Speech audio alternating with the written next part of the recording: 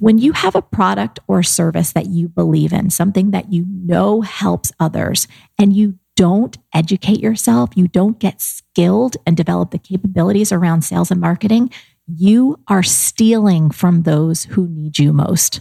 And I'm serious about that word, stealing, because there are people out there, hundreds, thousands, perhaps even millions, that right now you have something that could radically improve that person's life. And by you playing small and going, oh, I don't want to bug people, and I don't want to be aggressive, and I don't want to be annoying, you are holding back from someone possibly having an improvement that they desperately need.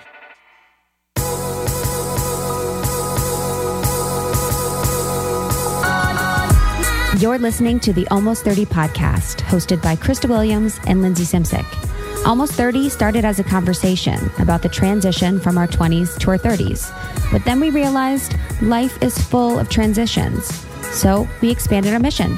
We are an intuition-led, wellness-focused lifestyle podcast that promises to deliver authentic conversations, diverse points of view, and insights rooted in optimism, growth, and intention.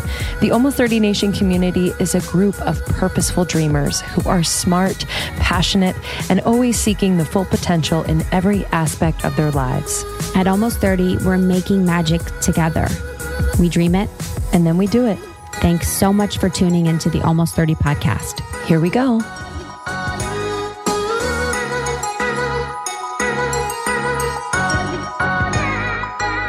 Welcome to the Almost 30 podcast. Welcome. We're so glad you're here. My name is Krista Williams. And I'm Lindsay Simcik. And if you're new here, Marie is coming. She will be coming very shortly. Yeah, we are so excited about this episode. Yeah. It actually, this episode in particular, if we're just talking about what Almost 30 is about, really, like when we sat down with her, it was a reinvigoration of why these conversations that we have that are candid and deep and vulnerable and just so insightful are so important to our individual growth. Like I just left feeling like, oh my God. Like I saw the potential in myself when I speak to her. Yeah. You know, she really lights that up in people. She is so, she's powerful. She's powerful. She's just, you know, and it's really nice that being behind the mic, we get to meet some amazing people, but it's just so awesome to meet someone like Marie, to see her online and see her online persona is her.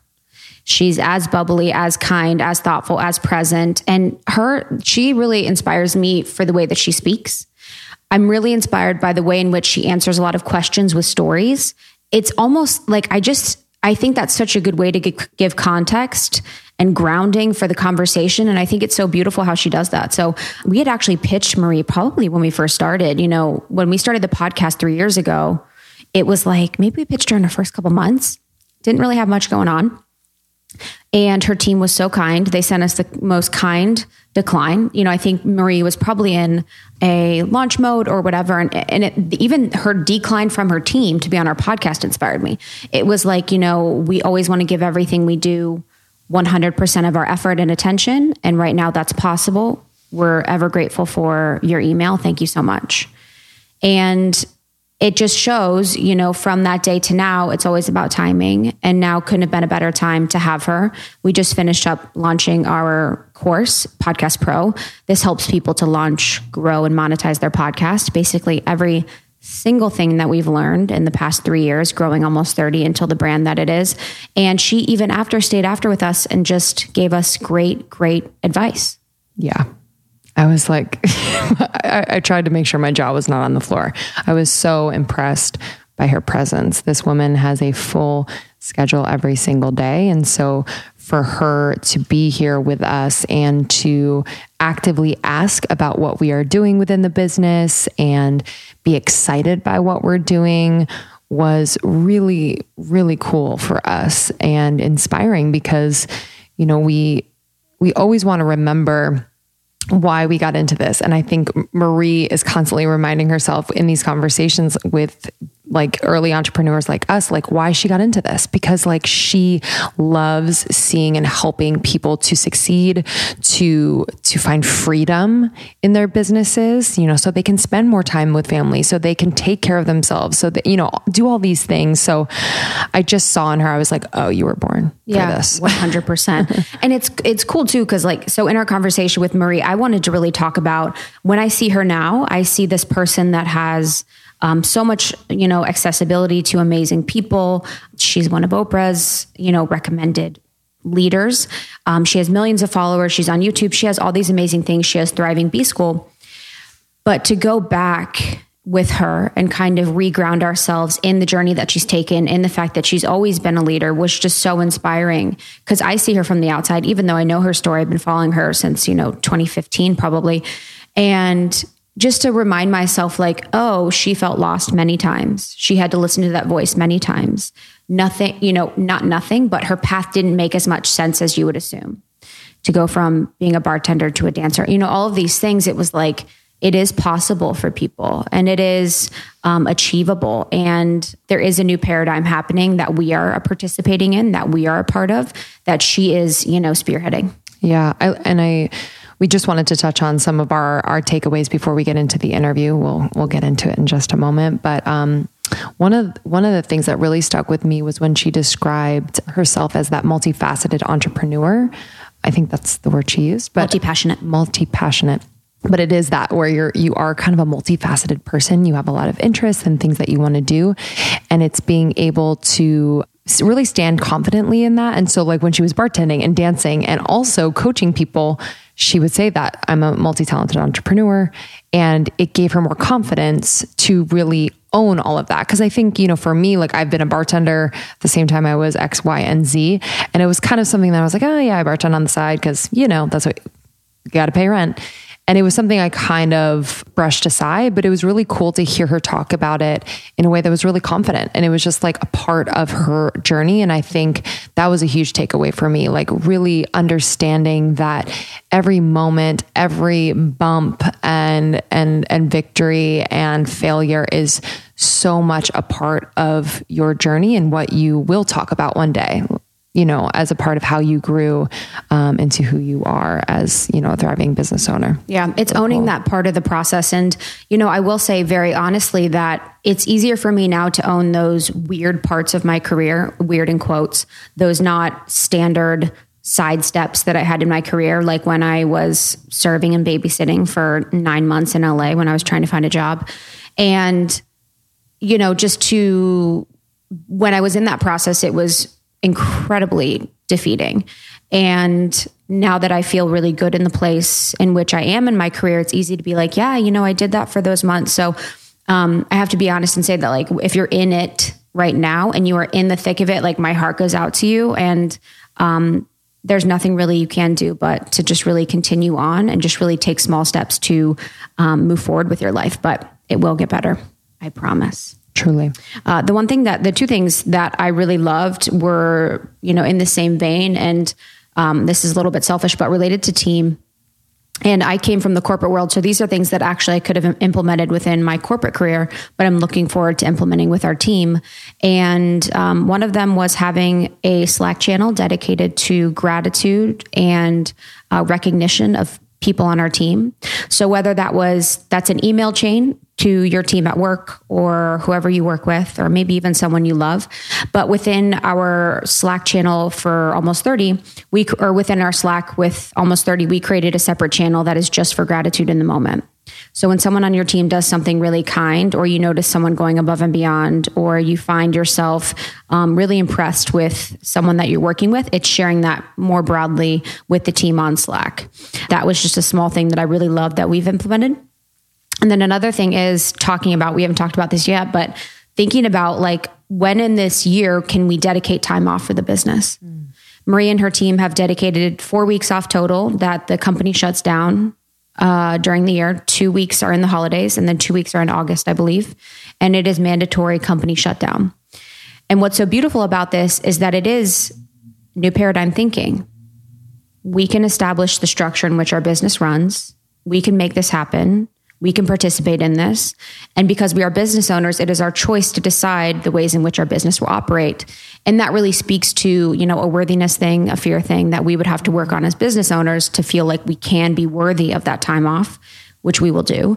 But I felt like that was just so inspirational to hear. And I'm sure that, her team just really, really appreciates that. Absolutely. Yeah.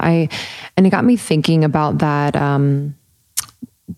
the idea of being relevant. And I think perhaps why some people don't take that time is fear of being not relevant anymore within those 2 weeks of time, which is just not true. But I think we do live in this day and age. If you are using social media as a part of your business or a way in which to elevate your brand, it is a scary thing. But I just loved that fearless attitude around it, because it is so important that not only she, but her team recharges. And it's a way for ideas to come in and land and ruminate without being on that racetrack to the next thing. So yeah, I completely agree. And one last thing that really stuck with me. Our team is going to be I know, when is this happening? For 8 weeks. Yeah, honestly. I'll probably just take 2 weeks off and hit the road. Just kidding. We love you guys and we'll talk to you about it. We'll get back. We'll let you know. We still need to work on our worthiness if we can do it. This idea around who are you to build a business of your own and be successful? Who are you to start a podcast? Who are you to blank, fill in the blank? And I just thought it was so relatable for someone as successful and amazing, and someone we looked to, we're like, wow, can we be like Marie one day? So she shares a lot of those stories, which I think you all will really find inspiring. Yeah, I definitely can relate to those. My last one was, you guys will not be surprised, my Almost 30 Nation, just her enthusiasm about sales and marketing. I really think it's made such an impact on where she is today. And we really demystified what people believe sales and marketing is today, and believing it's slimy or it's pushy or intrusive. And really, for me, sales and marketing is about clear communication of who you are, what you do, and just a clear expression of yourself. Being so much yourself in all aspects of your life so that people can understand you. And if they're interested and you have a product, to buy into that product. And if that product is good and made with intention, they could change their life. So I think so much of what we do now is online, it's social, it's podcasting, it's YouTube, it's all of these things. And it is really important that if you are in the business of service, and if you're in the business of, wanting to grow a business, you have to understand clear communication through sales and marketing. Although it may not be fun for everyone, it's really just about confidence in what you're providing so that people can participate. Yeah, I love that conversation because it was out of my wheelhouse. You came from sales and marketing, so it was really interesting to kind of hear her perspective on that confidence piece, on that believing in what you're doing is actually just a natural way to market and sell what you want to bring to the world. So this conversation is next level. We're so excited to share it with you. Thank you so much to Marie for joining us in person. It was truly a gift, and we're really excited. Enrollment is open for Marie Forleo's famous and incredibly impactful B School. So the enrollment closes on February 28th and B School starts on March 2nd. Yeah, that is really exciting for people that want to grow their side hustle, want to start a business. I'm actually probably going to do B School this year just to really brush up on some things. And we have partnered with Marie through the B School program. So if you go to our show notes for this episode, there is a link for you to join B School. We'll also have the link in our swipe up on Instagram. And we're really excited if you guys are interested to learn more about all of these tools. Basically, what we should have learned in school is all available in B School. Yeah, share.marieforleobschool.com/almost30 is our link. But again, you can go to our show notes, you can go to our website, you can go to our Instagram. We have all the info for you there. Yep. And you can find Marie on Instagram at Marie Forleo, marieforleo.com. She's on YouTube at Marie TV. Enjoy this one. And thank you so much for listening to Almost 30 Podcast. Love you. Wait, I want to talk quickly, just put a pin on the celebrating wins. Yes. What was because we're actually trying to do that ourselves now. What was the arc of that conversation with your team and a time where you realized that you needed to celebrate wins? So everyone on the team, we're all ballers and crushers, right? So we absolutely love the game. We love what we do. We're super ambitious. We're always creating something, and we're also like hyper organized. So we noticed that, oh my goodness, like the calendar was like this, and then this, and then this. And you come to a point where you're just like, not only are we tired, but we didn't even celebrate all of these wins because we're already on to the next thing and the next thing. And we had this conversation where we're like, yo, we're doing so good. Like, why don't we actually just take a minute? And what prompted what was one of the best things, I've done a lot of really cool things in my company, and we could talk about whatever bits of them, but this was something that happened. So we have this program called B School. Mm-hmm. And we have B School mentor coaches, and we were all on a Slack channel, and we're just having this conversation in the morning, just sharing about what was happening and what's happening with our students. And we were all like, wouldn't this be cool if we were having these conversations with margaritas and guacamole? And I chimed in and I was like, why don't we make that happen? They're like, what? And I literally slid over into my director of operations. I said, I want to take the entire company on vacation, not on a team retreat, but actually on vacation. Oh, I love that. Can we go to Mexico? And she's like, yeah, we can do whatever we want. And it was in that context of going like, we are doing so well. We have such incredible humans. Wouldn't it be cool if we all spent like 3 or 4 days in Mexico, no team meetings, no brainstorming. We don't even have to talk about work. Like if it comes up organically, great, but there's nothing formal.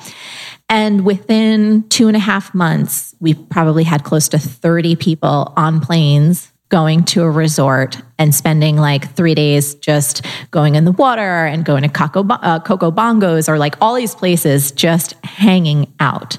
So the trajectory was calendar, realizing we weren't celebrating anything to now we really take time out and do special things together. Wow. And what was like the result of that? What have you noticed shift on your team since really noticing to celebrate wins? Well, one of the things is, I run a completely virtual company. So everyone's distributed. And we do a really incredible job of staying connected through Slack and through phone calls and through email and every digital tool that we have to work remotely.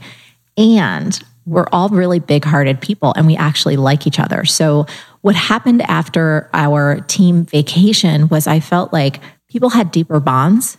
The trust that was already there grew stronger.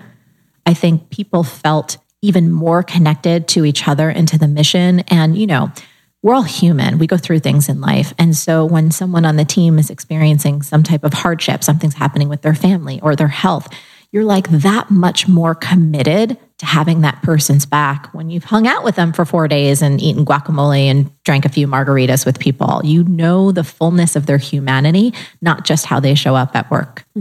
Was there ever a time that was hard for you to do? Like, to take that moment in time? Sometimes I feel like in the beginning of something very exciting and it has momentum, you're like, no, we got to keep going. Yeah. And was there any fear there around allowing the team to like really soak this up? Yeah, so that's an interesting question. And so for me, giving context, like I've been doing this for 20 years, and the first 7 years, I was pretty much a one-woman show. Like I had virtual assistants and I had kind of more temporary like people, but I was also spinning a lot of plates. Like I had my coaching practice. I also had this simul career in dance and fitness. I was one of the world's first Nike Elite dance athletes. I was also still bartending and waiting tables. So I was kind of doing all these different things. Then personally, I had a lot of fear of never stopping because I felt like if I stopped anything, it would all fall apart. And I was also still struggling to make ends meet. So that fear wasn't unfounded, right? However, once the team started to grow and build, like fun is one of my biggest values in life. And so it honestly wasn't hard for me. Like I see how hard they work every single day. And I also just love to hang out. I love to connect with people.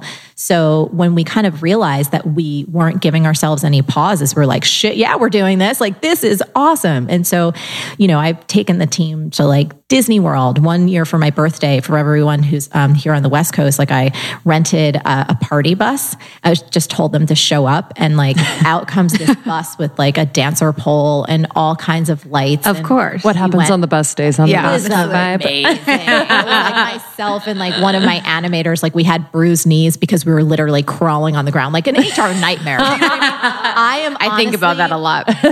And this is what's great about my team. Like they know exactly who I am. Yep. You know, I am an HR nightmare. Let's put it that way. Yep.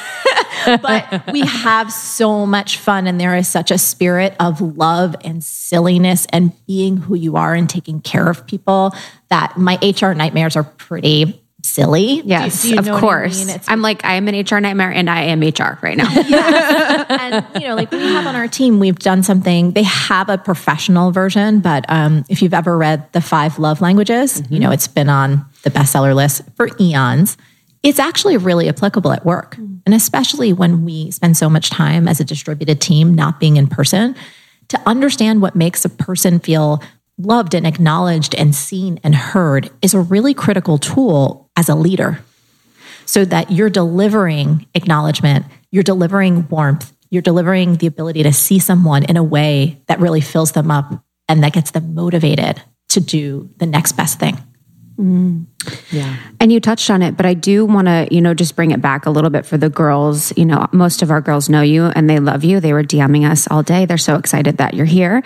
But just an overview of your story, because, you know, I think it is really important because I look at you and many women look at you and just in admiration and almost assumption that you've never had insecurities. You've, you know, never really felt like, you know, you've never had excuses, all of those things.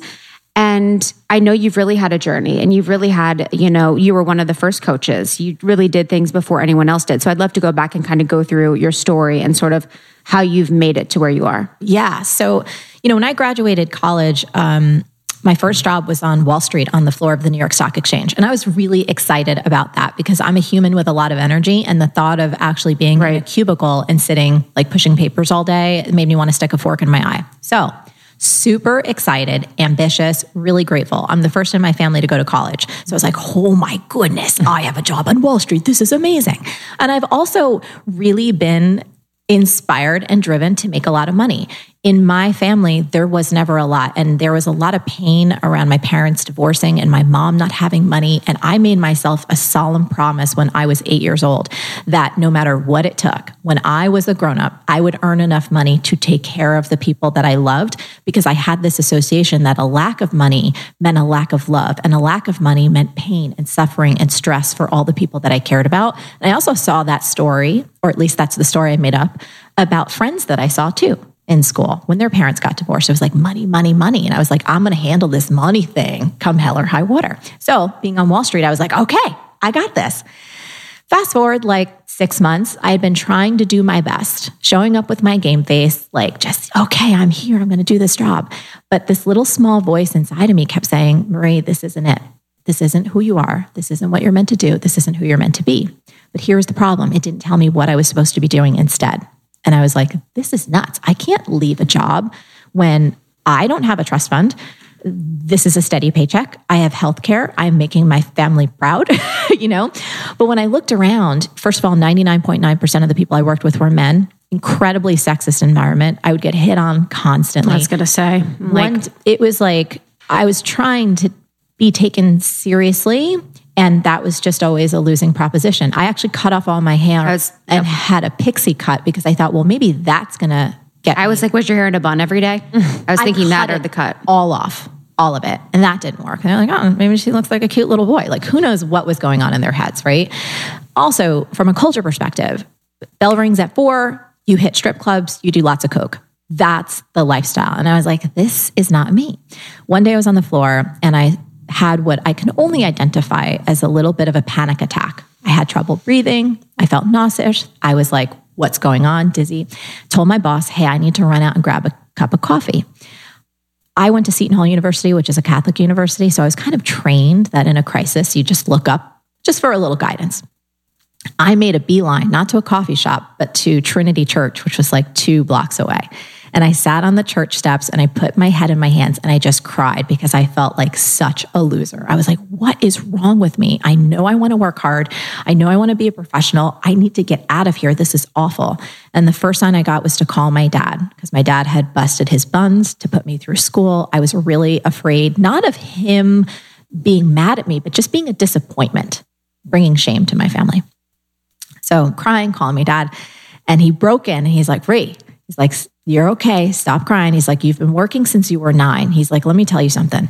You're going to work for the next 40 or 50 years of your life. Here's the big secret. You have got to find something you love.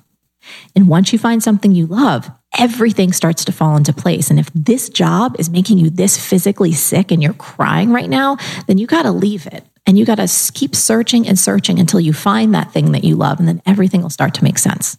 Now, my dad didn't give me any clue how to find something you love, but that was a huge breakthrough for me because I realized that he was right. Even though I didn't know how to find that thing, it rang true in my soul. So I asked myself, okay, well, what do I know about me? Well, I'm very creative. Like as a kid, I thought maybe I would be an animator for Disney or a fine artist. That's all I did when I was little. But I also loved business. My dad was a small business owner. And I was like, how do I mesh these two things? And the idea that came to my mind was the world of publishing and women's magazines. I was like, well, maybe that's going to work. There's the business side of ads. There's the editorial side. So I went to a temp agency and I got a position as an ad sales assistant at Gourmet Magazine. Now, this was great because I love to eat, right? I love food. I was like, this is awesome. My desk was outside the food editor's kitchen. They would bring me snacks all day. My boss, a dream. It was a dream. Mm-hmm. My boss, Sandy, she was this amazing account exec, a woman. I was like, oh, this is going to be wonderful. Fast forward 6 months, I start hearing that still voice inside again. Marie, this still isn't it. This isn't who you are. This isn't what you're meant to do. This isn't who you're meant to be. And I was like, oh, shit. Yeah, you're like, not again. Not again. My hair's just growing out. That was exactly right. I had like the most awful, like in between layers. It was sad. But I said, okay, let me step back and look at this objectively. Wall Street, all about numbers and money. Ad sales, all about numbers and money. And then I looked, I was like, do I actually want to become my boss, Sandy? Like, would I aspire to have her job? And I was like, not really. And I looked ahead to the publisher, who was another powerful, intelligent woman. Do I want her job eventually? And I was like, no. And I thought to myself, well, if I don't want to climb this corporate ladder, what am I doing wasting their time and mine? Maybe I got the whole thing wrong. Maybe I should be more on the creative side, right? So I went to HR and I said, hey, next time there's an assistant position on any editorial team, I'll take it. Position came up at Mademoiselle magazine, the fashion department. I was like, all right, this is going to be it. I'm working with designers. I'm going to fashion shows, doing layouts. This is going to be awesome. And of course, at first it was exciting because it was novel and new, and I'm a lifelong learner. So that was wonderful.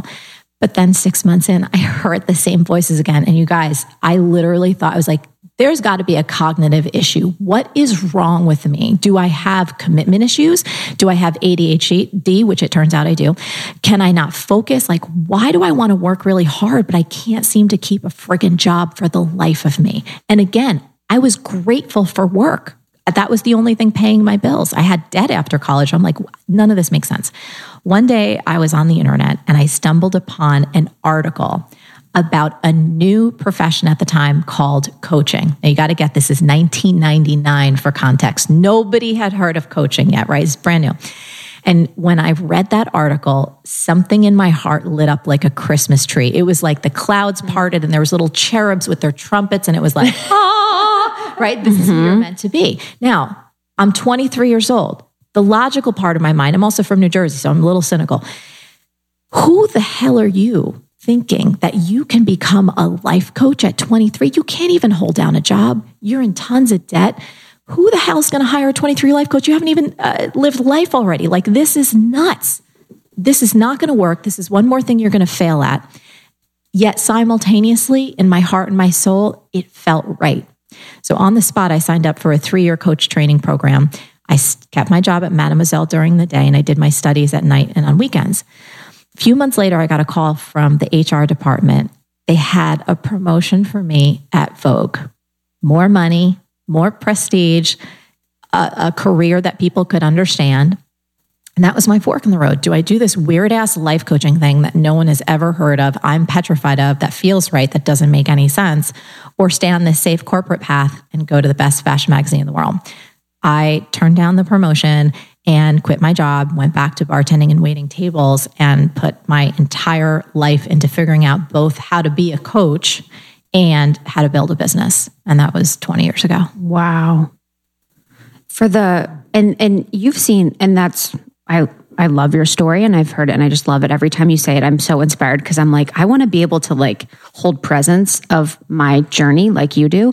But to the coaching thing, so you've seen coaching really evolve. Yes. And we actually have, a lot of women in our community are interested in the space or we're around it being here in LA. So what are your thoughts on its evolution? And like now it's such a business and there's so many people in it. And there's also a negative connotation at times. Sure. So what are your thoughts on those? Yeah, I mean, I had a negative connotation with it, to be honest with you. Like when I first read that article, I was like, what the hell's the term life coach? That's like the cheesiest thing ever. I don't even call myself that to this day. So I completely get it.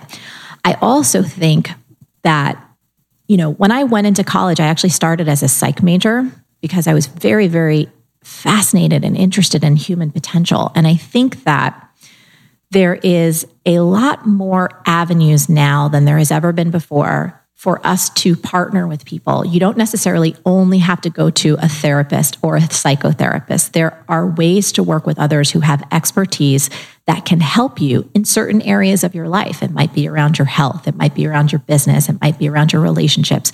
You might be around your parenting. So I actually think the fact that coaching and coaches exist in broad strokes is a very good thing. The challenge is obviously in terms of people's ability, right? You just don't know if you're hiring a good coach, but that's true with almost anything. True. Yeah. A dentist, a doctor, a real estate person. It's true all over. And then I think the other challenge is you have to, no matter what you're doing in this world, there is the craft of what you do. Let's say you want to be a writer. You have to become a really great writer, and that takes time and effort. But you also have to understand the business of the kind of writing that you would like to do. Do you want to be a nonfiction writer? Is it around TV? Is it around fiction books? Who knows? But everyone these days has to embrace their entrepreneurial spirit because that is the way you thrive in the modern world. So I don't know if I answered that exactly, but that was perfect. I think for coaches, it's vital that you continue to always get better at your craft of coaching and continue to evolve as a business person. Oh, this story in our heads of who am I to is interesting, and I feel like it came up for you a few times and it's definitely come up in my life and Krista's life. I know. I've never so weird. I've never felt that way. You're like, I know who I am. Right. And I know a lot of people in our community feel that way right before they're about to do the thing. Yes. It's like that. It's like that rite of passage. I don't know what it is. So what, speaking to people out there who might be feeling that, like, who am I to be a coach? Who am I to start a podcast? Who am I? All these things, like, what is that conversation? How has it evolved in your head? Mm-hmm. And how do you, and you talk about it in the book, like, how do you train your brain to really collaborate with these feelings in a way? Yeah. So there's so many layers to this. I think to understand that conversation is universal in nature, right? When we're having it in our own minds, it feels so personal. Like, oh, I'm the only one that thinks this way and I'm terrible. When you realize everyone has that conversation. We talk about it in the book a little. Research shows that up to 70% of us feel what's known as imposter syndrome, that we don't deserve to do the thing that we want to do, or that if we've had even a tiny bit of success, that it's somehow a fluke, or, we don't deserve it and we're fraud and everyone's going to find that out. And I think that's an evolution of what you're talking about, right? It's almost like the next stage of it. People like J-Lo have it, and Jodie Foster and Maya Angelou. So you start to kind of see how universal that is. In terms of how to move through it, I think awareness is key, right? So if you're having that conversation, you're like, oh, every single person I admire, from an artist to an athlete to a scientist to a politician to a parent, they all have that conversation. I'm having that right now because I'm on the precipice of doing something exciting. Mm-hmm. Some of that conversation is connected to fear, right? And what I think, so fear is this evolutionary response. We all know it's why we're still alive. But if you take it out of the context of fear stops you from walking in front of a moving bus, very helpful. The other times that we feel fear is often when we feel it and it keeps us small and stuck. So, a context on fear. Fear is a GPS for where your soul most wants you to go. And if you start hearing that conversation like, oh, who am I to? It's likely you are moving in the direction that your soul most wants you to go, i.e., a place of maximum growth, i.e., the place that your life is about to get fucking awesome. Now, does that mean it's going to be all rainbows and unicorns? Oh, hell no. Does that mean that you're not going to cry in the corner? You most certainly will. Are you going to bruise your knees and get scraped up? Yes, yes, and more yes. But I think if any of us look throughout our journeys, we often find that some of the most difficult things and the fear-based things and the place where we have who am I to, and we just hang out with it and keep moving forward, those are the places where we have things we're so proud of, or it's so meaningful, or we've grown as a human. Here's one of the best things about getting older. I just want to give a preview. You give so many less fucks. 100%. Right? Wait. It's a dream. It's a goddamn dream. I would not go back to my 20s if you paid me $10 million. Talk about it all Yes. So in this context of the conversation, who am I to? While it never fully goes away, maybe for some amazing humans it does. Maybe when I'm 90, you guys will have me back on and we can talk about it then. But I've still had that. We could talk about my most current versions, but it gets smaller and smaller and smaller over time. And you know it. You see it coming. You're like, oh, hi, old friend. You again? We can tango. Let's do this. 100%. I was at this like influencer dinner thing the other day, and I actually walked in and it was like 20 people and I didn't know anybody. And I was like, oh, wow. It's like usually I know at least one or two people. And I actually had a moment where I was like, oh, the old me would have probably left. Like just literally walked in and been like, nope. But the older me is just like, it's just one dinner. If I don't talk to anyone, that's fine. And I just like walked up to people and I was like, can I talk to you? And it's just like such a less caring of like, what am I going to look like if no one's talking to me? Who am I going to talk to? What am I going to say? You know, that whole conversation of like insecurity, it's just like left. It's like, I can hold a conversation with anyone. Like, who cares? It's one night. It's so nice. We talk about that a lot. Getting older is like the best. When I'm 90, it's going to be crazy. And you touched on it. What are your current who am I conversations that you're having in your head?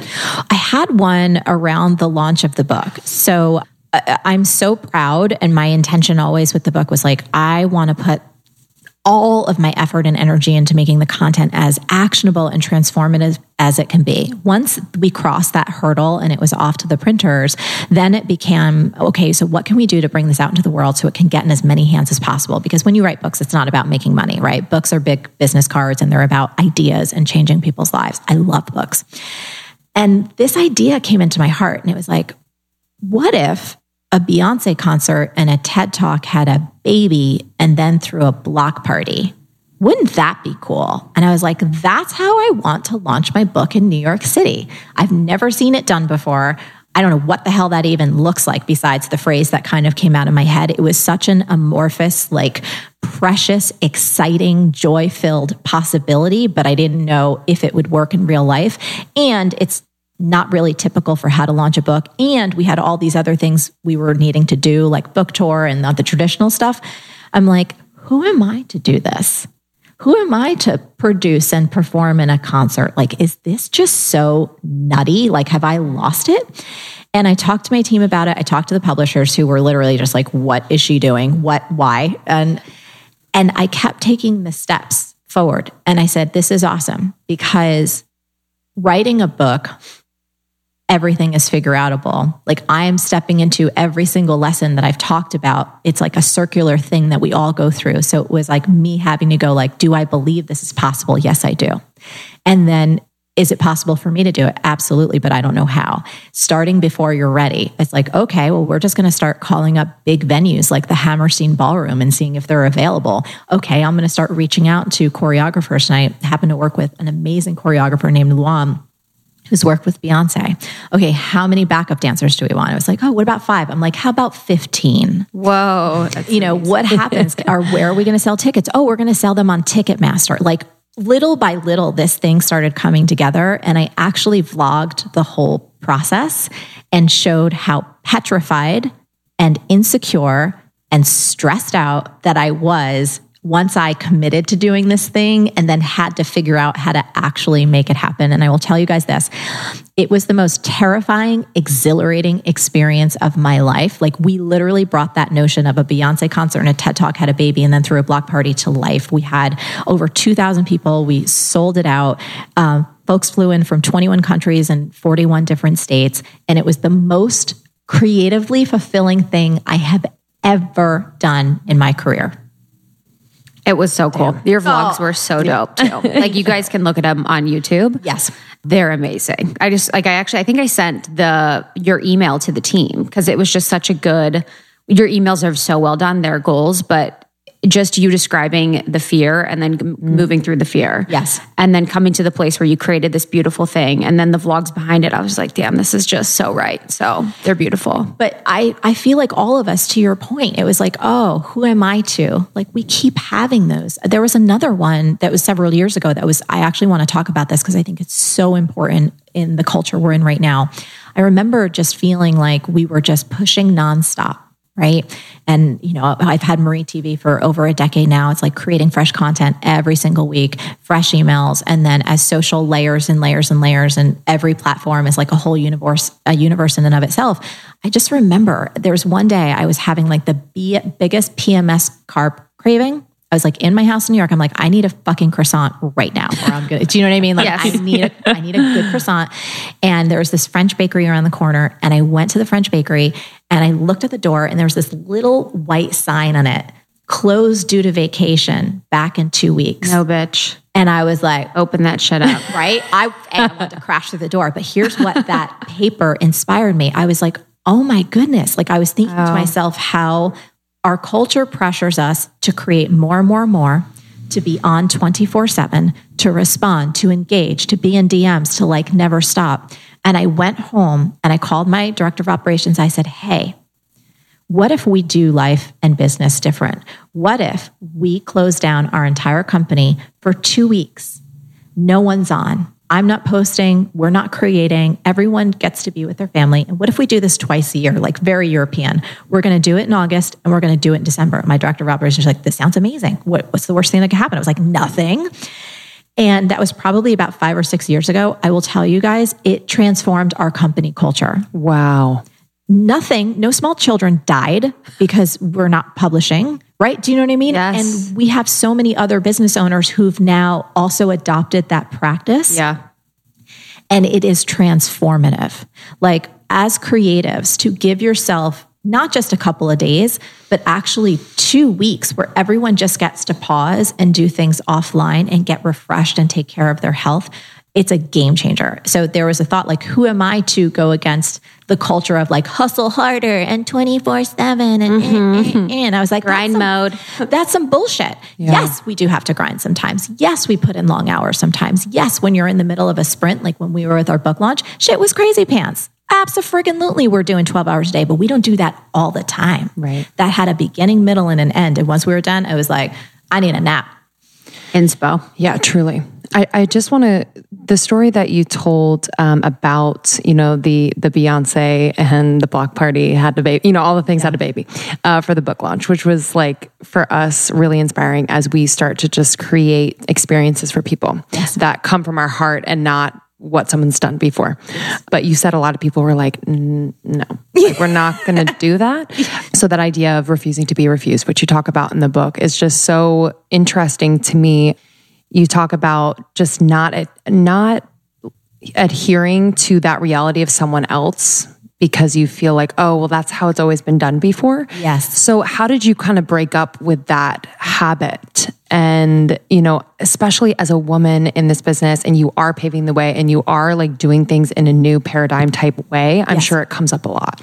So it started actually in the beginning when I had an idea of what a successful businesswoman should look like. And that was like a 9-year-old's idea, right? And my 9-year-old idea of what a successful businesswoman entailed like really big shoulder pads and not in a fashionable way.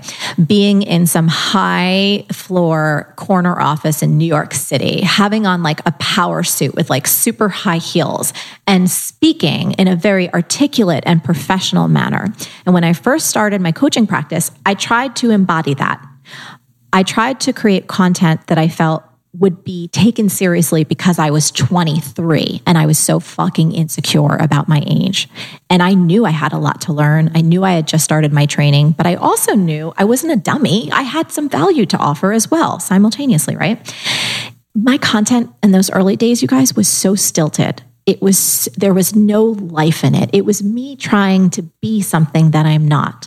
And I remember being so frustrated by that I said, fuck it. I'm from New Jersey. I know probably I've offended who knows how many people. It's okay. I'm from Jersey too. Okay, great. Really. It's like, Jersey girls. I started to just speak like the real me, which has some spice. We say, oh, Picante Maria's here. That's Maria. I have many different sides of me, right? It's not one note. And when I started letting myself be me, I realized I had these barriers like, oh, you can't be real and authentic and actually build a proper business. No one's going to take you seriously if you have a bit of a potty mouth. And I started crashing down those ideas for myself. I was like, oh, yes, I can. And even when my coaching business started to get a little bit of traction, I realized even identifying as a coach felt narrow and limiting to me. I had so much passion around hip hop and dance and fitness that I built this simul career.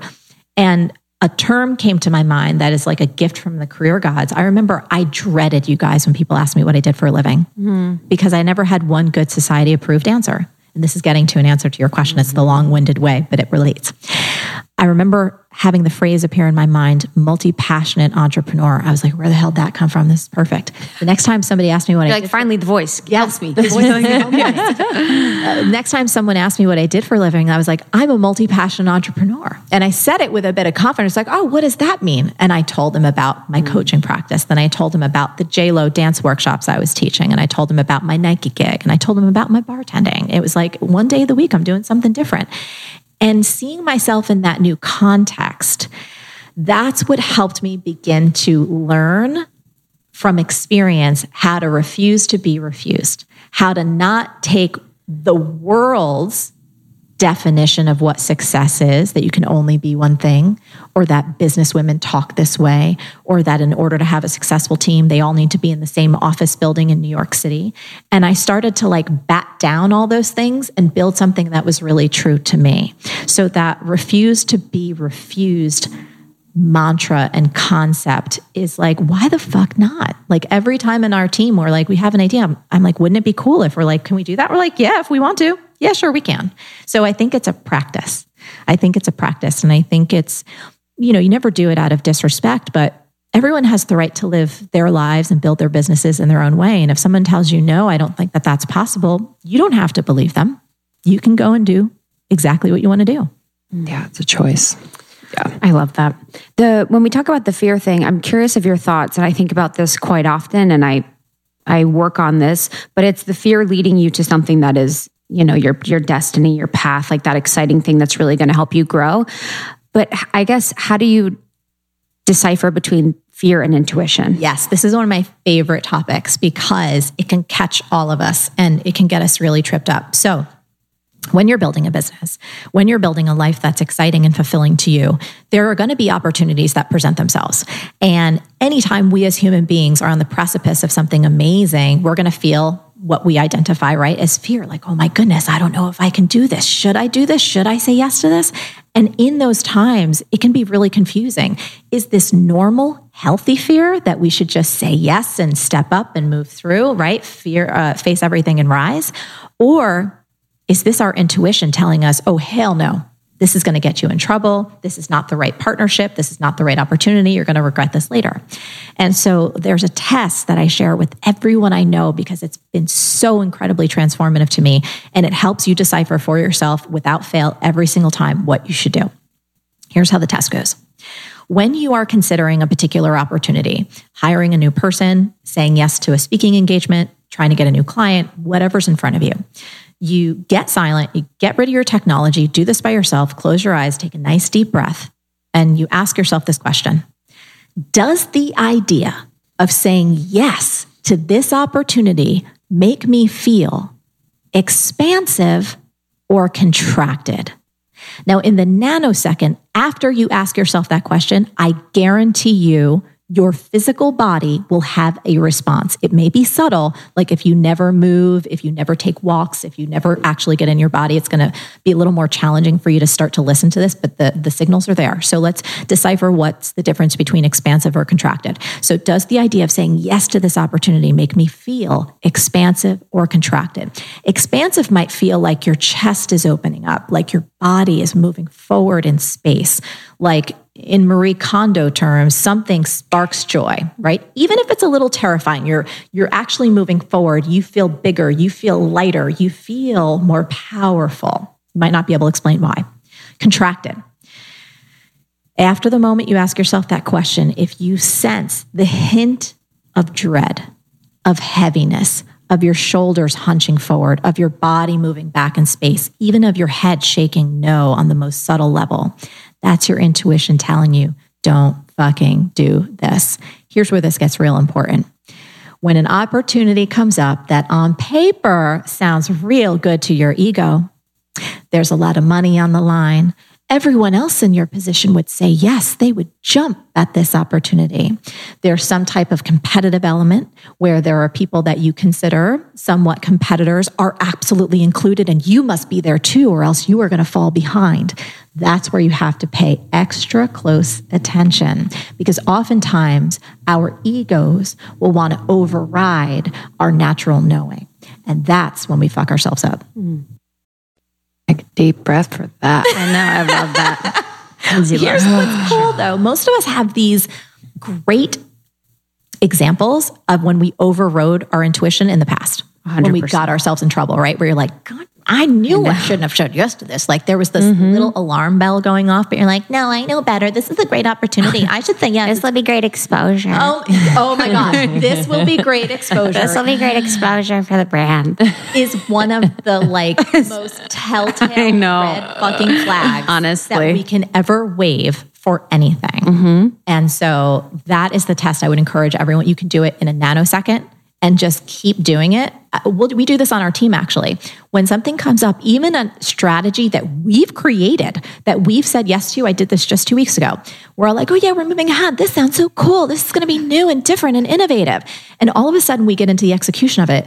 And I feel legitimately my body going, oh, hell no. Yeah. This is not what we should be doing. And I'll say, hey guys, what does it feel like if I took this off the table right now? If I just literally took this strategy and poof, made it go away, what do you feel? Do you feel joyful or do you feel sad? I swear to you guys, everyone on the team's like, joyful. I'm like, it's fucking gone. Yes, gone. that's it. Like, we're such hard workers. It's not because they don't feel joyful because they don't want to do more work. They feel joyful because they're in touch with their intuition. And I think especially as women, it's one of the strongest assets we have to build a wildly profitable and satisfying business. Yes. Yeah. Am I talking too much? No, I love it. And am I talking too much in our interview with her? What are you talking about? Speaking of your team, I'm just so fascinated. For someone that's been doing this for so long, I'm sure there have been trials and errors in terms of managing a team. And, we're building our team now and trial and error every single day. But it's really exciting. It's more exciting and expansive to think of empowering people to do their best and do things they love. So I'd love to know kind of things that you've implemented in the day-to-day that have really worked for you and your team around communication, around creativity, and all that. So this is something we do virtually every single week on our team calls. We do it on Thursdays, and there's science behind this. It is the value of appreciation. So once we kind of get through our meeting, which we kind of go through the priorities of the day and status checks on all the different projects and everyone, if anyone has to get in touch with each other, that's the opportunity for us to kind of huddle. And your director of operations runs it? Yes. Okay. And if she's out, then another director runs it. So everyone's there. We're all looking at our Asana tasks. We're like in it to win it. And then we shift into question time. And it's a little bit of Mad Libs. It's around calling someone out on the team that you appreciate and telling them a very specific reason why you appreciate them. And so it may be like for me, I appreciate Louise on my team this week because what she does to make sure that every single detail in my calendar is accurate so that I can show up and be my best. And she never does it with any kind of angst or any kind of going like, another change. It's like she is an angel. That's why I appreciate you, Louise. And you hear her and then everyone goes around and tosses out these appreciations. And at times if we're in the middle of a launch or we're in the middle of kind of an intense time, we have a Slack channel you can do it in. So it has been such a transformative practice for us because we do it consistently and not everyone gets to work with everyone directly. So you get to hear the specifics around someone's genius. They get that public acknowledgement and it's awesome. It is really awesome. And so it creates this culture of seeing people and acknowledging people and lifting them up. So that's on a practice that we do that really supports our team, especially because we are virtual. I will say one of the other best things that we've done that we continue to practice to this day, and I learned this because I made painful, gut-wrenching mistakes. We date before we marry. We don't hire anyone like that. We create a way to do some type of test, paid, freelance work, project work, something so that we can get to know you and how you work, how you deliver, how you communicate, the quality of what you do, and that you can get to know us, our weirdness, how we communicate, our expectations, the culture. And then after usually about 90 days of being in the trenches together, we know whether or not we're like, this is on like flan. You better come with us. Let's do this. And that person, if they're in another position, can feel safe, right? They're not taking that big of a risk. Or if they're a freelancer, they can be like, oh, I actually want to be in this environment. And the times that I have not adhered to that, my director of operations and I, we've now pinky swore, we will never make that mistake again because it was so painful. The times I've made the error to say, oh, just bring them on, I've had to fire them and I've felt awful. Because I respect people and I care about them, but it was out of my own desperation to want to fill a spot. Yeah. Does that make sense? Yeah, yes. 100%. Yeah, the hiring stuff is so, it's hard because it's me stepping into the part of owning the business and being oh, this is my business and this is how we operate. Yes. And feeling the people pleaser part comes out in me a little bit where I'm they want it and I'm oh, I want to appease them. Yes. And give it to them and I want to help and support them. And it feels weird to be in the position of no, this is actually how it works. It takes a little bit longer. But it does end up working for the best of people. I love that. The last question for me I wanted to talk about was something you've talked about. I listened to in a few different episodes that you've been on other interviews was about the importance of sales and marketing. Oh, and I just loved it. It made me so happy. I was I just completely agree, with your thoughts and sentiments around it, around the importance of everyone basically having the sales and marketing skills, especially if you're in the online space. And it doesn't have to be gross and it doesn't have to be bad. It's more of just that's really how we have to operate in 2020. So I'd love to hear your thoughts on it. Yes. So I am such a passionate lover of small business owners and them finding success. This is all rooted in me wanting to see people free, emotionally free, mentally, physically, and financially. When, again, everyone, but I will aim it at women because that is the vast majority of my audience. When women are financially free, everyone wins. They win, their family wins, their community wins, and the whole world wins. There is research to back this up. This is not hypotheses. This is not feel-good bullshit. This is reality. So this comes back to when I was first running my business and I had my dance and fitness career and I had my coaching business and I would be at a Nike event in Europe and people were how are you doing what you're doing? And I was what do you mean? They're well, you have this coaching practice, you're doing this. I said, well, I understand sales and marketing. And they're oh, I have an idea for something that I want to do, but sales and marketing, that's gross. I'm the idea person. I need to find a partner. That's for somebody else to do. I just want to be the creative. And I'd want to take them, you guys, and slap the shit out of them. Seriously, in a loving way. Shake people and be no, sales and marketing is the lifeblood of any healthy business and don't sell yourself short. So as I started digging deeper, I understood why so many people, especially women, have negative associations when it comes to sales and marketing. Because you think of a used car salesman, you think of this guy with like big gold chains and like chomping on a cigar going, hey, sweetheart, I got another car for you over here, right? Being like really unethical and slimy and aggressive and pushy and trying to get people to buy things that they don't need. That's when I realized I was like, what I do and what the opportunity is for business owners is to not do the old style of marketing. It's actually to do what I call modern marketing. Here's the difference. When you're practicing modern marketing, the best, not the worst of your humanity comes out. What does that mean? Listening, compassion, generosity, creativity. I always ask people, I'm like, you know what? When you talk to your friends, do you like recommending great movies? And usually people are like, yeah, of course. I'm like, okay, when you talk to your friends, do you like telling them about like the best restaurant you've been to and telling them like, oh my goodness, this dish is like awesome. Like, yeah, of course.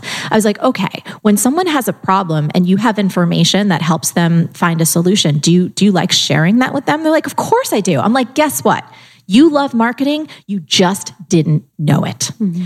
Here's my belief. When you have a product or service that you believe in, something that you know helps others, and you don't educate yourself, you don't get skilled and develop the capabilities around sales and marketing, you are stealing from those who need you most. And I'm serious about that word, stealing, because there are people out there, hundreds, thousands, perhaps even millions, that right now you have something that could radically improve that person's life. And by you playing small and going, oh, I don't want to bug people and I don't want to be aggressive and I don't want to be annoying, you are holding back from someone possibly having an improvement that they desperately need. Like I think about so many things in my life that I use that I am fucking thrilled that somebody marketed to me because it's helped me. And here's the truth. If you want to have a business that thrives, if you want to have a team that you can support, if you want to be able to pay people living wages and more, if you want your business to actually make a difference, you need to master sales and marketing.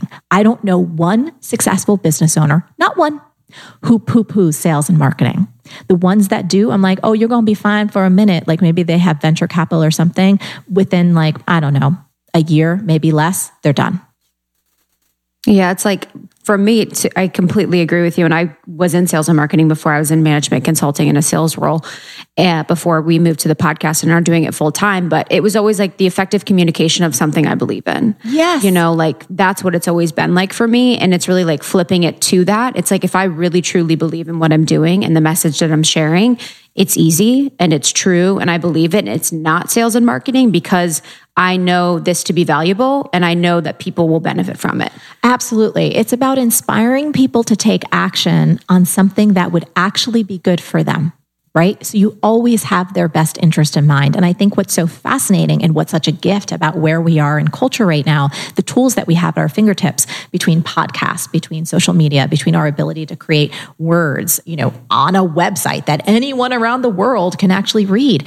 You can set it up to deliver so much value to attract your ideal customers, to elegantly convert them into hopefully raving fans and have them thank you for actually being bold enough to share your ideas out there. So it's always win-win. Like when you're practicing modern marketing, first of all, it's way more effective than anything that's like fear-based or gross or slimy. Second of all, I love this because I think the best of my creativity and my artistry comes out when I'm doing my best marketing, right? It's a vehicle to share my heart. And then third, it's what will make your business successful. You can have the best product or service in the world. And if people don't know about it, you don't have a business, right? It cannot work. Yep. No sales equals no business. So you have to learn how to embrace it. And I think it simplifies things to be able to be yourself. Yes. Like you don't have to like kind of backtrack and be like, wait, what did I say the other day? Like, okay, like gimmicky. Yes. It just becomes so natural and transparent and truthful. And it's a vibration that people feel. Correct. I know when people are speaking to something that they are so passionate about, like I can't take my eyes off them. Yeah, that's right. And it's a gift, right? It inspires you. It gets you excited about what's possible in your own life.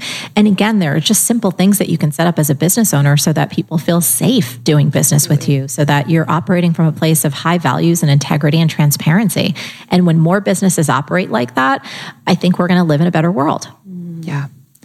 I'd love for my last question for you to fill in one of your fill in the blanks from the book, which I loved, but it was around the discussion about progress versus perfection. Yes. And you asked if I didn't have to be perfect at it, I'd try blank as soon as possible to get closer to achieving my dream. Yes. Okay. So this is something that I love, but it's not on my priority list. So it's a true answer, but I'm not holding myself back due to perfection. I'm not engaging with it because I'm engaging in other stuff. Mm-hmm. But if I didn't, the thing that hopefully I will be able to develop the skill in before I pass on would be singing. Like I love karaoke like nobody's fucking business. Yeah. But I would love for me right now, dance has resurged, and in my kind of the space that I've opened up for things outside of business or, fun stuff, that's taking the seat. But I think it would be really, really fun to devote more time and energy when it's the right season for that, for singing. I love that. Yeah. Your next book tour is singing. I might sing a song. There you go. Like sing a song. Yeah. That's amazing.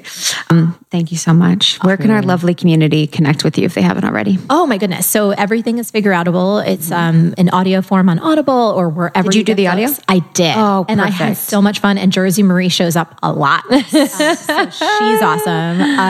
And obviously wherever books are sold, we would love you to support independent booksellers. But anywhere with that, marieforleo.com is the main site. And then at Marie Forleo on all the socials. And then in terms of B-School, you guys can share about that if you want to. Yes. But yeah, that's where to find me. Yeah. And we are supporters and lovers of B-School. So we will have all the information to join B-School in the show notes. And thank you so much. Thank you, guys. Truly. All right. We'll see you guys next time. See you guys soon. Bye-bye. Bye.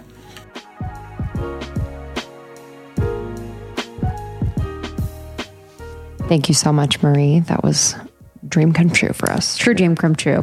That's a mouthful. And her book is available right now. Everything is Figure Outable. It is amazing, easy to read. One of those books that you can read all the way through or pick up when you need inspiration and direction. It is awesome. And her B-School starts on March 2nd. Enrollment closes on February 28th. So if you are out there and you are wanting to turn your side hustle into your full-time business or wherever you are, this is a course that will truly support you with everything that you need. So exciting. Thank you so much, Marie.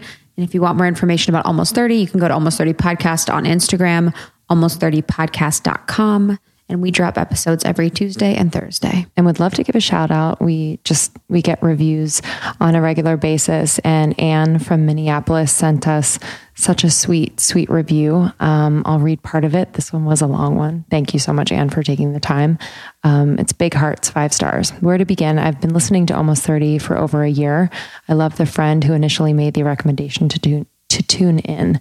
Without fail, I listen twice a week. It's felt like a natural addition a natural addition to my life. While it felt a little awkwardly personal at first, I genuinely look forward to Lindsay and Krista's updates each episode. Awkwardly personal. Holy mackerel. I appreciate their openness, making me feel like I've known them forever, and their willingness to share the small and large milestones. To me, they are emblematic of who I am, a 30-something-year-old who sees the richness and complexity in life while still wanting to have fun. In my own journey to wholehearted living, they are a lovely piece of the puzzle, a complement to the work I want to be doing to improve. Their episodes remind me I'm not alone in this journey, and the journey is worthwhile. Wow. Every review I read is like my new mission statement. Holy moly. Like that's what I want to update my Instagram bio. Literally. Thank you so much for taking the time. When you guys write reviews, it means so very much. It keeps us going. We are eternally grateful. Eternally. We love you. We'll see you on the next one. See you soon. Bye.